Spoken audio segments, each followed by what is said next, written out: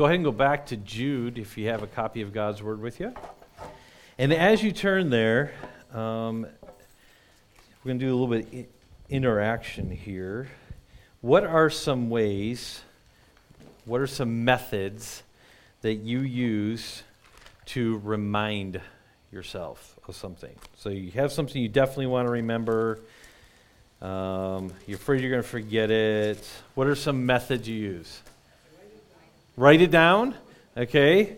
All right. Do you write it in more than one place or just one place?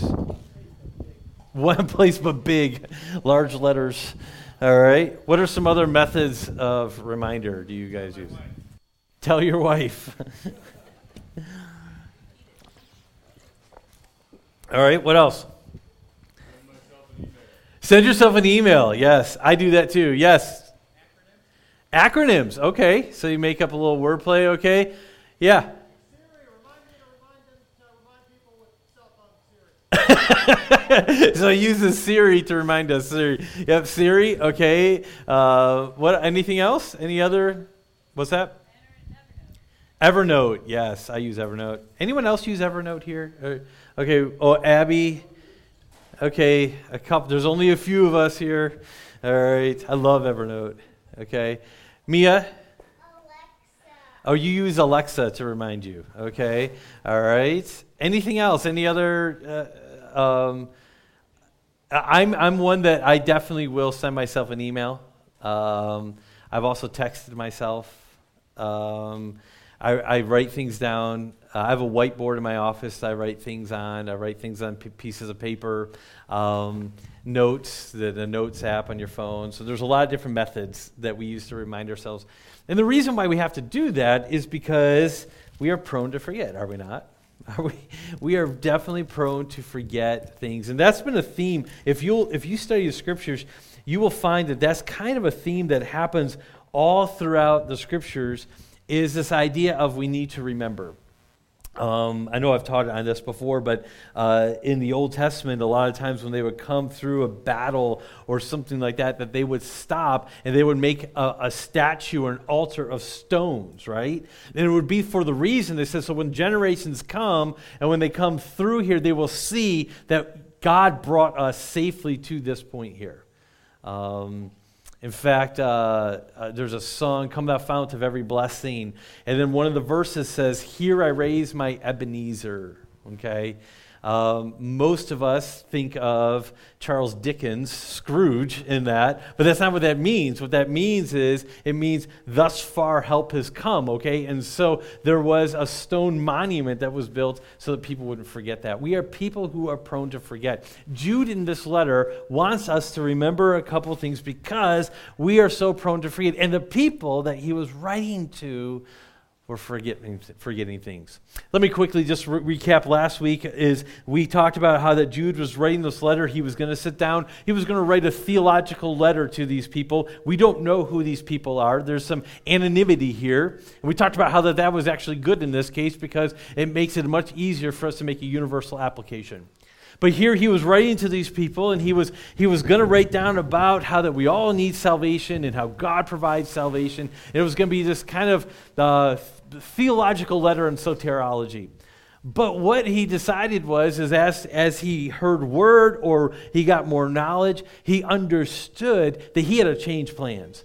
And he had to write about people who were coming in and influencing these people in a bad way. And so he wants to remind us about these people here. And we already read the text. I won't read it again, but verse 4 says that people were creeping in unnoticed, and we talked about that last week here. But the first reminder here we see in verse 5, he says, now I want to remind you. And then in verse 17 he says, but you must remember. Next week we're going to get to verse 17, but for now, today we're going to start in verse 5 when it says this. Now I want you to remember, although you once fully knew it, that Jesus, who saved the people of the land of Egypt, afterward destroyed those who did not believe. So here's the main point of the sermon, if I'm going to give it to you in a very succinct way, and it is this: sin never wins. Okay? sin never wins. And we're going to look at why and how he brought this reminder to the people he was writing to and by us. First of all, in verses 5 through 7, we see that history shows that God judges sin. He has to, because he's holy. God is a holy God, and so he has to deal with sin. Otherwise, he would not be holy any longer. And so his holiness demands that he deals with sin. In history, Jude reminds his people, he says, all throughout history, God has always dealt with sin, and he's always judged sin. Let me give you some examples, Jude says here. First of all, he talks about the people of Egypt. Now, this is talking about not the Egyptians here. This is talking about the people who have been already saved out of Egypt. If you were to go back, and I'm not going to have you turn there, but Numbers chapter 14 is where you would find this. The sin that is stated here is unbelief. It says that and afterwards he destroyed those who did not believe at the end of verse 5. So unbelief is the stated sin here. Now what is happening here is that these people were brought out of Egypt, and if you read the beginning of chapter 14, you will see that they are so frustrated because that's when the 12 spies went to spy in the land of Canaan. And 10 came back and says, it's too great, we can't do it. 2 of them said we should do it. The people were so moved by the 10 testimonies that they didn't want to go. And in fact, at the beginning of chapter 14 of Numbers, the people actually said, let us choose another leader and go back to Egypt. That's what they said. And so this is the context that that the Father is dealing with this, and he says this, and he brings judgment to the sin of unbelief. He says this in Numbers chapter 14. He says, but as for you, your dead bodies shall fall in this wilderness, and your children shall be shepherds in the wilderness 40 years, and shall suffer for your faithlessness, because they wouldn't go into the land and obey God. They did not believe God and his promise, and so they had to stay there 1 year for every day. It says, until the last of your dead bodies lie in the wilderness, according to the number of days in which you spied out the land, 40 days, a year for each day, you shall bear your iniquity 40 years, and you shall know my displeasure. I, the Lord, have spoken. This is the reason why you would see in the Bible, you see this, what is known as the wandering in the wilderness. This is why they wandered for 40 years. There's a whole new generation that came up. It was because unbelief. And what Jude is saying, he says, remember, these are the people that God just saved. He just saved them, and because they did not believe, he judged them. Sin never wins. He says, history has shown that God will always deal with this. He moves on to another example here about the angels there. He says that angels who did not stay within the position of authority but left their dwelling, he is kept into utter eternal punishment. It's this idea of rebellion there. Now, people are, there's a little confusion on this of what this is talking about here. Is this talking about when the angels, along with Satan, fell from heaven and they rebelled? That's one possibility. Another possibility is found in Genesis chapter 6. And this is when the sons of God, they came into, the angels, they came into human beings. They wanted to have relationships with human wives or human women. And that led to the great flood there. Either way, whichever position you choose to take on that, and if you want to study it, go for it. And if you want to talk about it, I'd love to talk about it. It's an interesting discussion. But that's not the main point here of which one it is. The point is, in either one, angels rebelled against God's position of authority at some point.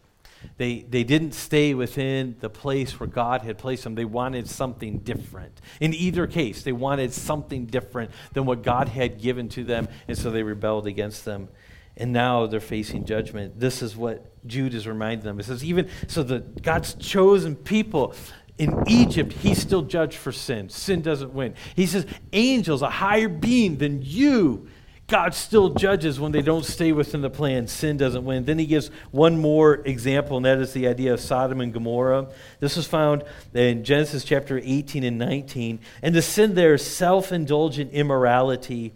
Just as Sodom and Gomorrah, verse 7 talks about they indulged in sexual immorality and pursued unnatural desire. All of these, look at verse 7, it says they serve as an example by undergoing the punishment of eternal fire. See, this is the point that Jude's saying, is I want to remind you, sin doesn't pay. God always has to deal with sin. So make sure you understand it. So when you're being influenced by these other voices around you that are taking you away from God's word, that's going to end up badly, is what Jude is trying to get people to understand. The idea of these sins of rebellion, like the angels, unbelief, like the children of Israel, and self-indulgent immorality, like the people of Sodom and Gomorrah. These sins are constantly, throughout the ages, we're dealing with. So I said, first of all, history shows that God judges sin. Secondly, I would say that there really is nothing new under the sun. And that's what Jude is saying in verse 8 as we continue on in this narrative. He says in this letter, he says, yet in like manner. Okay, so just like I just talked about, just like the angels, just like Sodom and Gomorrah, just like the children of Israel, these people also, talking about the people that were creeping in, they're relying on their dreams. They defile the flesh, reject authority, and blaspheme the glorious ones. So first of all, we have the same sins that are being accomplished, that are being committed here, as before. These people that Jude is dealing with, the same ones. It talks about, this is all under the heading of relying on dreams. So first of all, they're not looking at the Word of God as their authority. They're not looking at Scripture. They're not looking at God's revelation. They're looking at their own thoughts, their own feelings, their own interpretations as their authority. And you say, well, man, that's terrible, but we face the same temptation all the time. We know the Word, we know the Scriptures, and we know what we feel like. We know the Bible, we know what God's plans are, but we know what we just don't want to do. And the same sins are being committed today as was in Jude's day, as was in these historical examples that Jude is giving here. It ought to serve to us as a warning. Defile the flesh there, this idea of immorality. Reject authority, rebellion. Blaspheme glorious ones, unbelief and arrogance again. So here we see these same sins of unbelief, of immorality, of rebellion or arrogance coming up over and over again. And if that's not enough, he gives more examples of this in verses 11 and following. He says, this is like repeated history. He says, Cain, he says, woe to them, for they walk in the way of Cain, abandon themselves for the sake of gain to Balaam's error, and perished in Korah's rebellion. What is he talking about here? He's talking about what was Cain's sin there. It really was unbelief. Yes, he was a murderer. We get that. But before the murder happened, it was that he didn't believe God in his word. God had said, this is how you sacrifice. This is what I want you to give. And he says, I'm going to do it my own way. And so, God's commands were optional to Cain, apparently. He mentions Balaam here. That would be found in Numbers 31. And Balaam was a teacher of God's people, and he turned against Israel and cursed them because a foreign king promised to pay him well. At first, Balaam resisted that temptation, but he later advised God's people to engage in orgies and sensuality with the women of Midian. That's found in Numbers 31. So we see that Balaam, because of greed, he went and encouraged immorality, self-indulgent immorality. He also mentions Korah there. Korah, this is found in Numbers 16. He hated the fact that the Levites could hold a place of authority over God's people, but he was not eligible for that position. He wasn't a Levite. And so he says this in Numbers chapter 16. Now Korah and others took men, and they rose up before Moses with a number of the people of Israel, 250 chiefs of the congregation. They assembled themselves together against Moses and against Aaron and said to them, "You have gone too far, for all in the congregation are holy, every one of them, and the Lord is among them. Why then do you exalt yourself above the assembly of the Lord?" You see, what Korah wanted is he wanted a position of authority. And so he rebelled against God's plan. God said only the Levites were going to hold this position, but he wanted it instead. And then he misused Scripture from another place and said, well, aren't we all holy? Well, and so he twisted Scripture to fit his agenda. Do we not see that today? And so we have the same sins that are being accomplished over and over again, but it's not just the same sins. There's nothing new under the sun there. It's also the same outcome.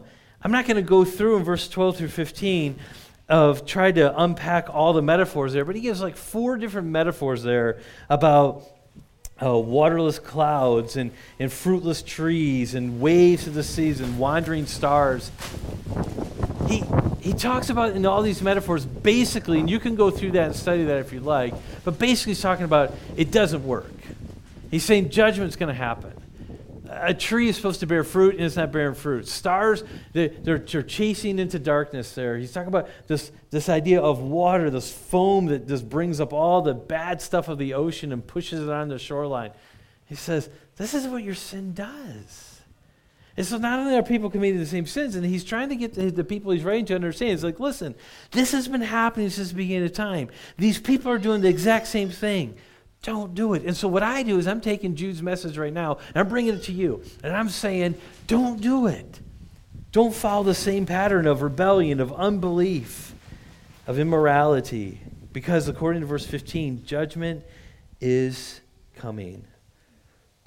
This idea of rebellion and not following God's plan, I skipped over because of time. But I'll mention in verse 9 about Michael, and that may raise some questions as you read that text and say, wait a minute here, I don't ever remember a scenario where Michael got into an argument with the devil over the body of Moses. That's coming from an external source where there was tradition that when Moses died, and remember, we don't know where he was buried, that the devil tried to claim the body of Moses, and Michael fought against that. And the argument the devil was using, according to this external source, was, well, he was a murderer, so he belongs to me.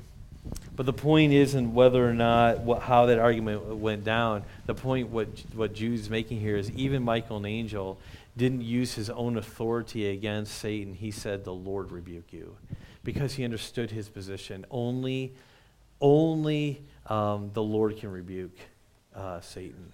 And so he says, so the point is that don't go outside your position. Don't go outside God's plan for your life. But before I close, I want to say this. In verse 16, all of a sudden we get another description. It seems kind of thrown in there. It says, these are grumblers, malcontents, following their own sinful desires. They are loudmouth boasters, showing favoritism to gain advantage. I told you that sin never wins, and we unpacked this first by showing that history shows that God judges sin, and then that there's really nothing new under the sun, that Jude was dealing with the same things, and we are doing the same thing, dealing with the same things. But I would say this before I close. Sin is often very subtle. Did you notice how he describes these people? He says they're grumblers, malcontents, following their own sinful desires, loudmouth boasters, showing favoritism to gain advantage. This is how he described them. They're people who complained, that they were given to complaining. They were malcontents, meaning they were not easily satisfied. They were arrogant people, and they used people instead of served people. And when you break it down, when you look at all the sins that these people were committing before this, and you look at Sodom and Gomorrah, you think, well, man, I don't identify with that. Or you look at the children of Israel and you say, hey, in the wilderness, wanting a new leader, you can say, man, I don't really identify with that. Or you can look at maybe even Cain and how he just decided to flagrantly disobey God and then murdered his brother. You say, I don't really identify with that. But at the heart of all these people, these examples, that Jude was giving them was this: complaining, not being easily satisfied, arrogant, and using people instead of serving people. I submit those are sins we can identify with. It's easy to have a complaining spirit. It's easy to not be easily satisfied and demand more and get a sense of entitlement in our lives. It's easy to allow arrogance and pride to creep up in our souls. And it's easy to only see people as tools for what we wanted to accomplish for our own lives. And so my message today is I'm taking Jude's letter to us and I'm bringing it to us. I'm going to say this, is that these 3 sins of unbelief, self-indulgence, rebellion, these are sins that have constantly plagued mankind. And left to ourselves, we are not immune to the lure of these temptations. And looking at these 4 things I just mentioned, complaining, not being easily satisfied, arrogant, and using people, I think that you could think of some ways, and I know I can think of ways, where these sins are easily coming up in my own life and in your life. And what Jude is saying here is he's saying, watch out. That's the type of thinking that leads to these flagrant acts of rebellion, these flagrant acts of immorality, these flagrant acts of unbelief. He's saying, be very cautious in day-to-day life. So I'll say this. God's commands are not optional, as Cain thought. God's plans are not negotiable, as the angels thought. God's rules are not debatable, as Sodom and Gomorrah assumed. And so we should not make the same error. Whenever we find ourselves succumbing to the temptation to live autonomously, and that's really at the heart of what was going on here, is people wanting to live autonomously, being masters of their own destiny, being the only one that's calling the shots in their life. Whenever we find ourselves succumbing to the temptation to live autonomously, we are waging war against heaven and are in danger of God's corrective hand or judgment. And so that's the warning today from this text of Scripture. Let's not try to live autonomous lives. We need to live as God has directed for us. And God has made many commands to make it so that we live with each other, for each other, and to help each other out and for the glory of God and in God's plan. So where does this all start? As I said, it starts with this allowing us to let complaining creep in and not being easily satisfied, arrogance, using people instead of serving people. All of these things are ways for us to go the way of Cain, Balaam, and Korah. The angels, we had the people of Israel, and we had Sodom and Gomorrah. These are examples for us. Let us not just think that we're immune to those things, because we're not. And the early detections are complaining, arrogance, not being easily satisfied, and using people instead of serving them. There's the warning for today, the reminder for today, based on Jude. What we're going to do is we're going to have the Lord's Supper.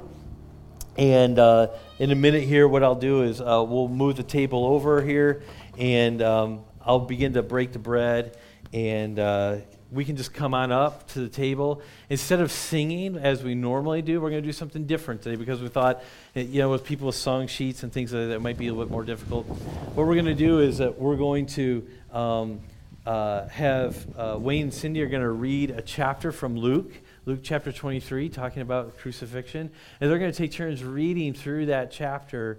And so listen to them as they read this passage, and let it remind you what Christ has done for us, okay? You see, this table should remind us that we have freedom in Christ now. And so there's no reason for us to complain. We should be the most easily satisfied people in the world when we see what Christ has done for us. There's no room for arrogance when we see what Christ has had to do for us represented at the table. And we see everyone coming together with the same need. That should remind us to serve one another. And so we're gonna pray here, and then we'll move the table over. I'll begin to break the bread. You come on up. Wayne and Cindy, why don't you go ahead and start coming on up now, and then you go back to your seats, and then we'll eat and drink together. This is a table for believers, those who are following Jesus Christ. So if that's you today, if you claim Jesus Christ as your Savior and you're a disciple of Christ, then this table's for you. If you're not a follower of Christ, then this table's not for you. And so we just ask that you don't participate, because these are the way God set it up. And so if you're a believer in Christ, this table's for you. I'm going to pray, and then we'll move the table over, and then I'll motion to Marcia, and Marcia will lead the charge up to the table. Okay? All right, let's pray. Father, thank you for the time that we can spend looking at your word. Lord, I do pray that we would remember how easy it is to slide into this sinful lifestyle that Jude was warning against. And Lord, I pray that the table would remind us not to complain, to be satisfied, because you have paid sin's price, a penalty for us. And what else? What more do we need? I pray that the table will remind us not to be arrogant, and that we would serve one another. In Christ's name we do pray. Amen.